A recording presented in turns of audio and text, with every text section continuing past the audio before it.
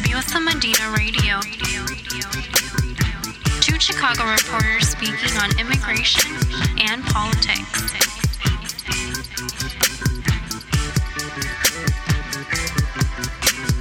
Rabiosa Medina Radio. Two Chicago reporters speaking on immigration and politics.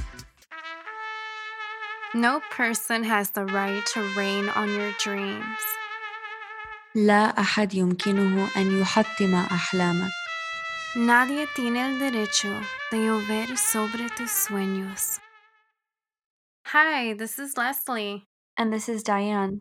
And you're listening to Rabiosa Medina Radio.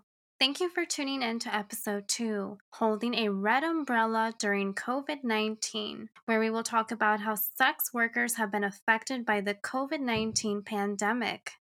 So Diane, we recently had a live show and it was our first time on Instagram. How did you feel when we first started? Yeah, so yes, it was my first time, and I think it was your first time as well, and especially both together. I think it was fun trying it out, seeing who tuned in and who's interested in what we have to say. And I think it was a cool way to announce our media project and like why we're doing the podcast, what the name behind it. And yeah, it was overall really fun, and I definitely think we should repeat it again. And so Instagram is a great way to share, what we're talking about in the podcast. And because we can't stream like an hour-long podcast on Instagram, I think those Instagram lives are really helpful and fun. Yeah, they're so fun, and you get to engage with people like family, friends, and people just wanting to tune in. So, yeah, I think you learn. I think you learn from the process, and it's been very interesting. Yeah, for sure. Yeah, and I know you mentioned that it's hard to be comfortable in your skin, especially when you're starting a new project. Yeah, so I think all of us as teenagers were different than how we are in our 20s now. And for sure, like as I definitely developed my personality and my interests definitely in my college years and in my early 20s. And that's when I found who I am and what I love and what I want to dedicate my work to, or, interests, hobbies, all of that. And yeah, for sure, I was definitely shyer than now. And now I speak up and I'm more confident. And I definitely have to say, journalism has made me more confident in writing and talking about issues that maybe I wouldn't have spoken about years ago. And yeah, it's something really fun. And I definitely, with supportive peers like our professors, especially Professor Edie Rubinowitz and Nissa Ree, made me more confident in pursuing journalism and speaking, even on an Instagram live or just writing in general. Yeah, both of those teachers that you mentioned are my mentors, and they taught me that sometimes you just gotta be yourself and report on what's happening and connect with the people that you are interviewing. Like right now, how we're doing this podcast and we're being ourselves and telling serious stories like the one that we're going to talk about today. I love that. Yeah, and so I also didn't feel comfortable in middle school throughout college. And it's when I started writing that I realized that this is something I really want to do. And it's a form of healing. I actually feel like I can, like I feel better when it's a bad day, or when I just want to get my mind off something, when I'm stressed out or I feel anxious.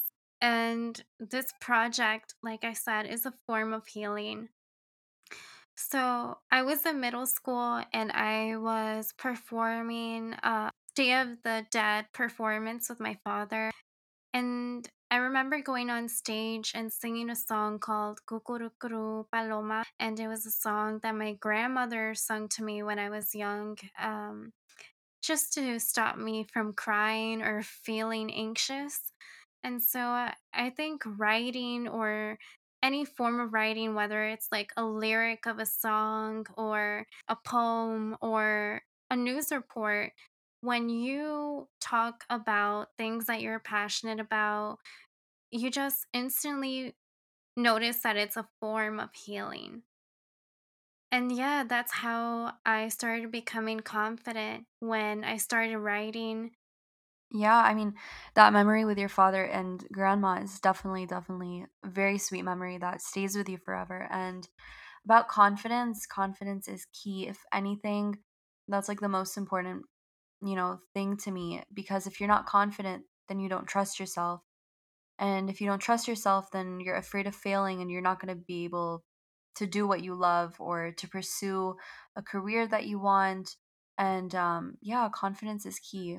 Yeah, is there a way that you deal with anxiety? Yeah, so the way I deal with anxiety, especially with pressure from like either, too many errands or assignments or projects or, overwhelmed by reporting and the deadlines and everything, I definitely, repeat affirmations to myself to remember that everything's going to be okay and everything nothing is permanent. And this goes for anything, a rough day, a rough month, a rough year, a rough hour, anything to do with anxiety or worry.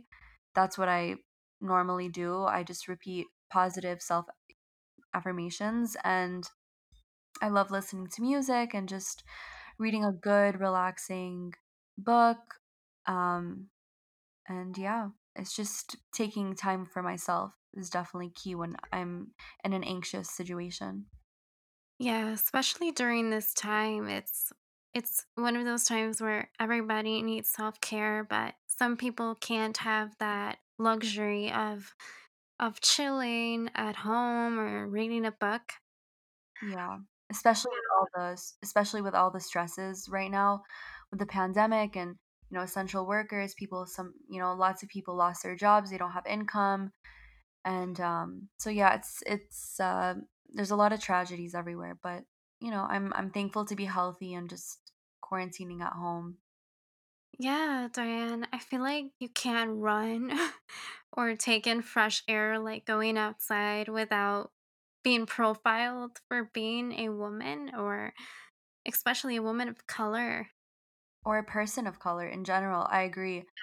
um the reason why we agree with this is because we've seen so many stories and killings and murders to do with racial profiling, and people are still in denial.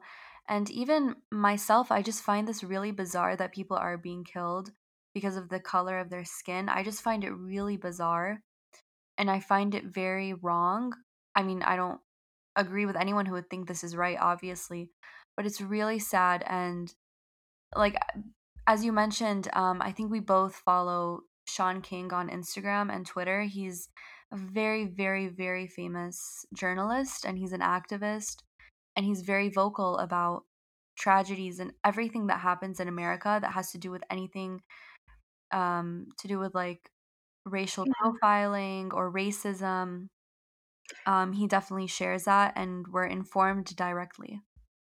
Yeah, and police brutality as well. He's been reporting nonstop on what's happened recently to Ahmad, who was killed by two police officers.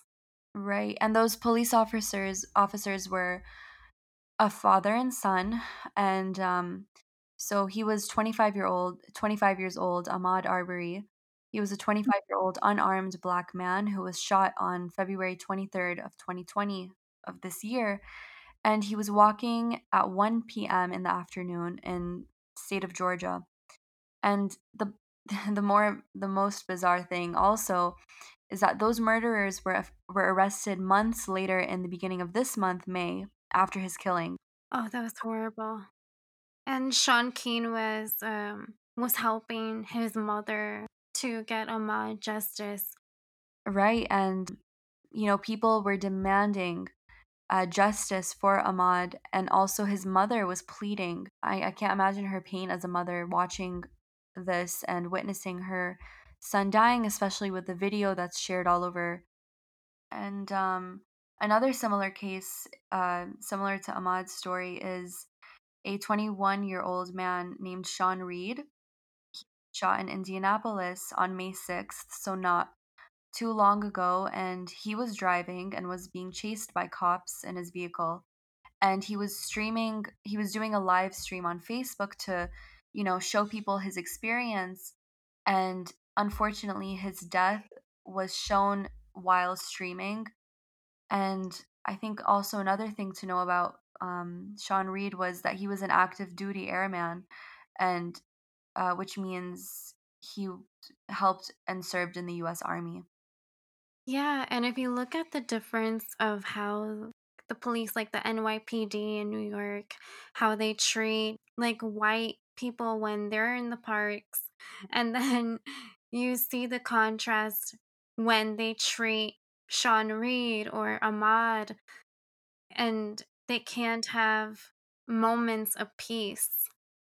I get what you're saying about the difference between how the New York Police Department kind of treats those who live on the Upper East Side of New York versus the Lower East Side of New York. And those two, locations in the city are definitely, different by class.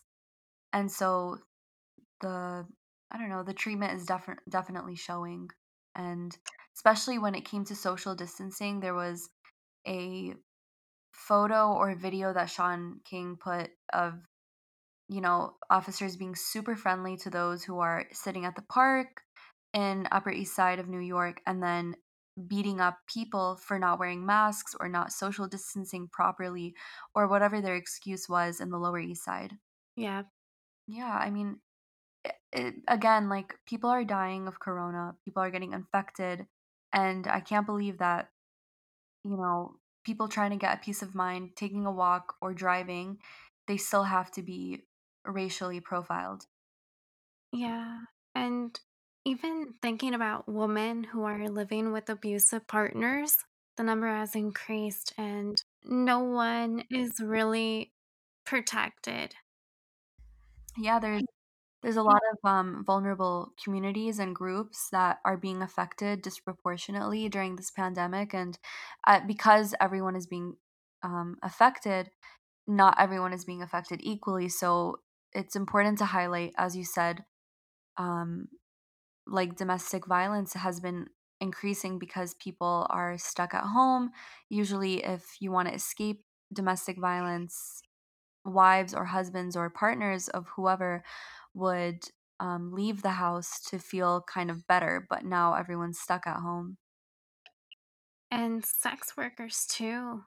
That's the topic that we're going to talk about. It's the main topic where sex workers depend on going outside to do work and they need to have physical contact with their clients. And so it's really crazy how COVID-19 has affected everyone. And for sex workers that depended on that income, they're not getting any COVID-19 relief to pay off anything, or they're not getting large loans to just to survive in this pandemic. For sure. I think if a sex worker does her work with consent and by choice, this is her choice, of course, or their choice, especially if it's underrepresented. I think it's interesting how, there's a lot of cases of sex trafficking around the world and including the United States, and we don't see much arrest, and we don't see much on the media about, sex traffickers being arrested or being violated or, abused towards them by the police as much as we hear, towards these sex workers. And about the sex workers, it's like I said, dangerous, and they're not considered employees, and it's been hard for them to receive any kind of resources. And so it's these are all unique topics that I usually don't see in the mainstream media. And so, yeah, as you said, COVID-19 has affected many and has affected many of these sex workers, and it affects their work, and people are referring to virtual work no matter what it is. This definitely causes controversy because not everyone is okay with, you know, having people put their, pictures on the apps or advertisements. And there's just so much to know and learn about the sex working industry because people think that sex work is, a very nasty job. They think anything that's sexual is, they call them names. And I mean, sex work is considered illegal or nasty, but it is still a job where women are comfortable giving physical contact to beings and are comfortable with being, sexual and everything. And this is with their own consent we're talking about. Yeah. And so there's just a lot of restrictions to keep the virus from spreading, and sex workers have depended on online work like OnlyFans. OnlyFans is like almost like Instagram, but instead, sex workers post content and they can put a price, and those who follow them have to pay to see their content.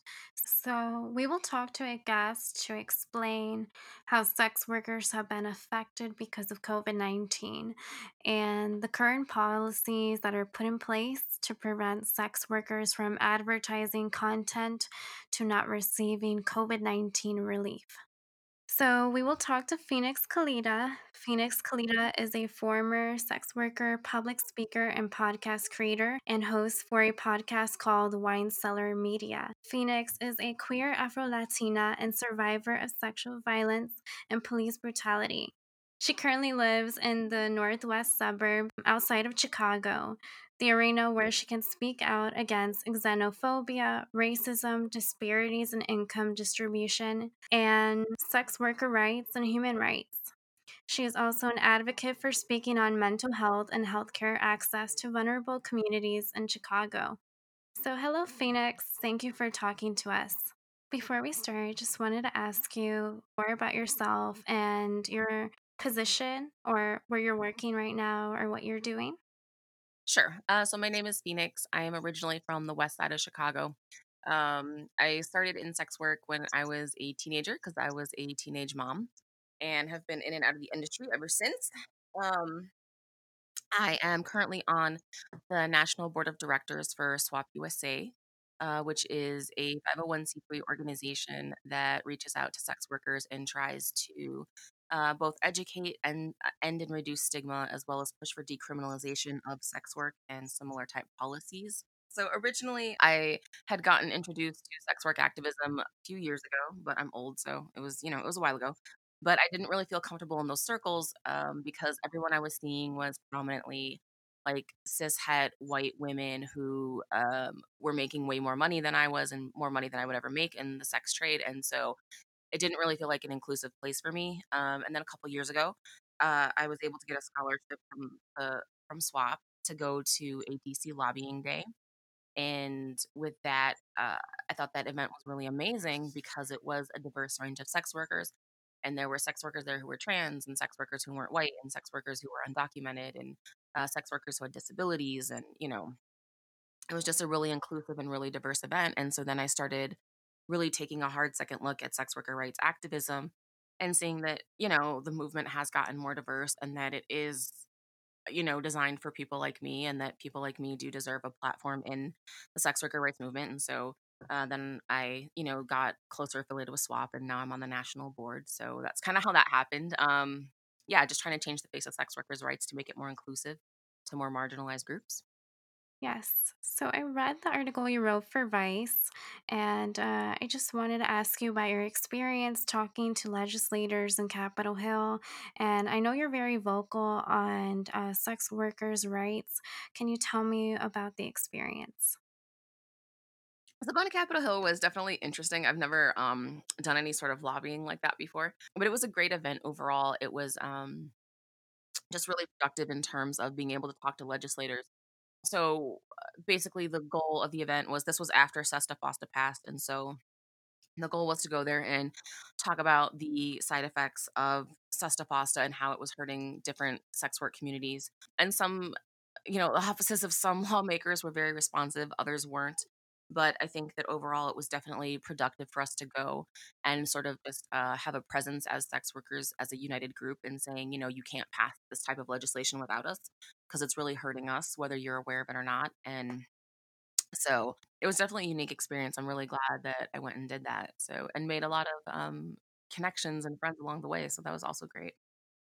Speaking of the SESTA FOSTA policy, do you think you can tell us a little bit more about the policy and how it's affected sex workers, and if that policy has changed?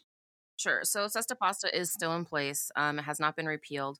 At the most they've done to change it right now is there's a bill to examine the impacts of Sesta Pasta, which isn't great, but I guess that's the best we're gonna be able to get right now. But what Sesta Fosta was designed to do was to prevent online sex trafficking. And so it created a lot of policies and laws and regulations. So now, essentially, talking about anything that would be considered to be promoting prostitution, quote unquote, is now illegal. And so this was supposed to be done to end sex trafficking, but in reality, what it's mostly done has made it difficult for sex workers to be able to advertise online. But something that, one of the other things that sex workers have traditionally done is have like bad date lists of clients who are, abusive or, overstay time or, just generally not great clients. And so those sort of lists right now are also technically speaking illegal to share. It's illegal to be sharing like tips and ideas and things about safety culture. Those sort of things are illegal in addition to actual online advertising. And so what this has ultimately done has pushed trafficking further underground because obviously people who are pimps and human traffickers, they're not going to stop what they're doing just because they can't advertise online anymore. And then, unfortunately, sex workers who used to advertise online who can't do it anymore are now primarily doing like street based sex work if they couldn't get into another form of online work, such as, like webcam work or doing phone work or something like that. And so the amount of sex workers doing outdoor work has dramatically increased because of Sesta Fosta. And of course, outdoor work is like fucking ridiculously dangerous, right? So you're at risk of police harassment and police abuse, and you're also at risk of just because you're working on the street of, being assaulted, being robbed, and assaulted both physically and sexually. And so the danger has just increased dramatically. And there's not really, with the way the laws are set up and the way the relationships between police and sex workers are, if you are assaulted while working on the street, you can't really go to police because you are now at risk of arrest yourself because technically you were committing a crime when you had a crime committed against you. So, yes, that stuff Boston in a lot of ways has just created a lot of stress on the sex work community. So, based on your experiences on mobilizing for resources for sex workers, how are organizations like SWAP helping sex workers during COVID-19? I know you just said that sex workers are outside and that's very dangerous. Can you tell me more about that? Well, one of the things that we can do right now is trying to do, outreach to street-based workers, and so this includes like putting together, like different like kits of things to do. So it's like, condoms, like hand sanitizer, sanitizing wipes, things like that. In addition to trying to hand out food, when we, different places, if they have the money to hand out, they'll just hand out the money, handing out gift cards and things like that because it's, right now, I mean, always, but especially with COVID, if we can raise enough money so somebody can just, rent a motel room and be indoors for the night and not have to work at all, like that's the most ideal situation. We're trying to do those sort of things as much as we can. And, right now SWAP is, trying to give money to other organizations as well as give money to the chapters. SWAP, there's national SWAP, but there's also, chapters in various states. And we're trying to make sure that everyone is as funded as much as they can be. But just because Corona is such a sudden thing and it's a national thing, it's kind of difficult to get funding to do these things. And so, we're doing the best we can in that aspect, trying to keep everybody as safe as possible, but it's really hard. Yeah, and have there been stories about people that have been tested positive, sex workers that you know, or people that have died because of this virus? What's happening right now in a lot of the communities that I'm affiliated with is that folks are getting sick and they probably have COVID but because of their, life situations, a lot of folks don't have insurance, or they can't afford to access the insurance that they have, or they can't take time off to go into a hospital. And so folks are just working sick or staying at home being sick with corona symptoms, but they haven't had the ability to actually get tested. So I don't think, like, in the long run, we'll ever know how many sex workers actually had corona and either survived from it or died from it. I don't think we'll ever get an accurate number, but I do know a lot of people who are showing symptoms, but they cannot access the testing. Yes. And are some sex workers restricted from receiving the stimulus check funds? A lot of sex workers will not qualify to get it because of the type of sex work they do, right? So you can't apply as a sex worker if the type of sex work you're doing isn't legal, like just off the bat, there's that. A lot of other sex workers have tried to apply. They said they haven't been able to get it. And a lot of that has to just do with, like, the framing and the wording of these type of policies. These things are created intentionally to exclude sex workers because sex workers are seen as, like, immoral or bad in, these type of judgments about their sexuality. And so, overwhelmingly, most sex workers I know who've applied haven't been able to get it, even if the type of work they do is legal. So that's like people who work in, like porn, people who do who even own, like sex shops and sex education programs, things like that. Even those folks are getting denied. So it's really difficult. I have heard of a couple strip clubs who have gotten approved, but they have recently gotten approved. So I'm not sure how that money's going to be dispersed yet. If it's actually going to go down to the dancers and workers, or if it's just like the strip club owner keeping the money. But overwhelmingly, it seems like most people who've applied have gotten denied. That's just really frustrating. And how do you and other sex workers that you organize with challenge the stigma of sex work to legislators? I think one of the biggest things is just through storytelling and telling people our stories, because we are incredibly multifaceted people. People, will see you and be like, oh, that's just a sex worker. And it's like, but a lot of sex workers are also parents and partners. And we have these, amazing other talents. And, I think a lot of the humanity and the multifacetedness of sex workers gets overlooked a lot. I think that's something that, needs to always be brought to the forefront. And it's funny because people like look at my Twitter feed, which is a mess. You shouldn't actually look at my Twitter feed. But it's funny 'cause, I talk about sex worker life a lot too, but I'm also on this whole, because I'm in quarantine, right? I'm in this whole baking thing. I'll talk a lot about baking. But I just think that the sort of thing that sex workers do is because we are multifaceted people, and also the situations that created the pathways that led us into the sex work industry is often also times a lot of fascinating discussion, because it doesn't fit into the stereotypes of what people think sex workers are, or how sex workers behave, or what sex workers do, but we're regular people too.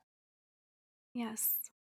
I just wanted to ask you, have you started an OnlyFans account, or do you see it being of good use right now? I personally do not use that. I know some folks who do, and it's kind of a toss up, honestly. There's folks who haven't gotten into it because that's just not the area of sex work that they're with, and so it's not necessarily something they would excel at. They don't necessarily have the tools, because you have to have, like, like the equipment and the clothing and the outfits and the persona and all that. And that's just not necessarily how some folks operate within the industry. And then, of course, also because a bunch of folks are trying to get into suddenly into online work because of COVID, and trying to avoid doing in person sort of sex work. So it's also a very saturated market in a lot of ways. And so for some people, it's been really successful. For some people, it's been able to replace their regular income. And for some people, they're not doing very well. But it really seems to be much more like on an individualized basis. So, because this pandemic is global and we're all getting used to this new type of normal, do you think there will be a change in how sex workers engage with clients, especially since the pandemic hit? I think that sex workers who can afford more vigorous screening practices will definitely engage in that, and will definitely do so. I think that regardless of risk, just the reality of the situation is that folks who have done in person work, particularly street work, are going to continue doing that because they need to. They still need to eat, they still need to survive, whether there's a pandemic or not. So, we do what we have to do. I am really curious to see the strip clubs that have the dancers outside handing out food, right? So they're keeping the strip club open. Have you seen those No. strip clubs where they have like the kitchens open, and so the customers are just like driving by picking up food, but there's like dancers outside dancing while they're handing out food. I'm okay with that. I would love to see that sort of like drive-through situation stay open. Oh my god. Love it. Um, but I think overall it's going to be, a lot more sex work is going to be online and phone based more so than it has been historically. But in-person sex work isn't going anywhere. That's still going to be a thing. Yeah. So, lastly, I just wanted to ask you about the red umbrella. So, the red umbrella signifies love and protection. What does the red umbrella mean to you, especially during this pandemic, or what you've learned throughout your experiences? I think for me, there's definitely the love and protection aspect. I think another huge aspect of it is just visibility. Bright is a red color. You can see it in a group, especially if you have a group of people with red umbrellas. Which we do that on December 17th, which is the International Day to End Violence Against Sex Workers. So I think the visibility is a huge thing right now because everyone is kind of freaked out about their own communities. But again, like I said, sex workers are multifaceted. There's a lot of sex workers who are in the sex trade because they have disabilities or health issues that prevent them from working, like a straight job, like a 9 to 5 job. There's sex workers who, obviously are involved in other communities as far as race goes. There's a lot of trans sex workers. There's a lot of low income sex workers, right? And so sex workers as a diverse group, I think sometimes it's hard to see us as sex workers as well as our other identities. And so I love the red umbrella just like for the sake of the visibility of saying sex workers' rights is a lot of rights. It's a feminist issue and it's a workers' rights issue and it's race issues and it's gender issues and it's all these things. And just that visibility with the red umbrella of like saying, hey, we're going to be seen and not discarded, especially in an era like this, because a lot of sex workers have multiple marginalizations and it's important for those people to have the forefront. So I just love the visibility aspect of like a bright red umbrella in the middle of a crowd. This is Leslie. And this is Diane. And you listen to Holding a Red Umbrella During COVID-19 on Rabiosa Medina Radio. Tune in every Monday to hear the latest news on politics, immigration, and girl talk from two Chicago Rabiosas. On episode 3, we will speak to a Jordanian journalist on his experiences reporting in the Middle East and coming to America. Music was produced by 20 Elbridge and cover art was created by Arte Triste. See you very soon. Besos.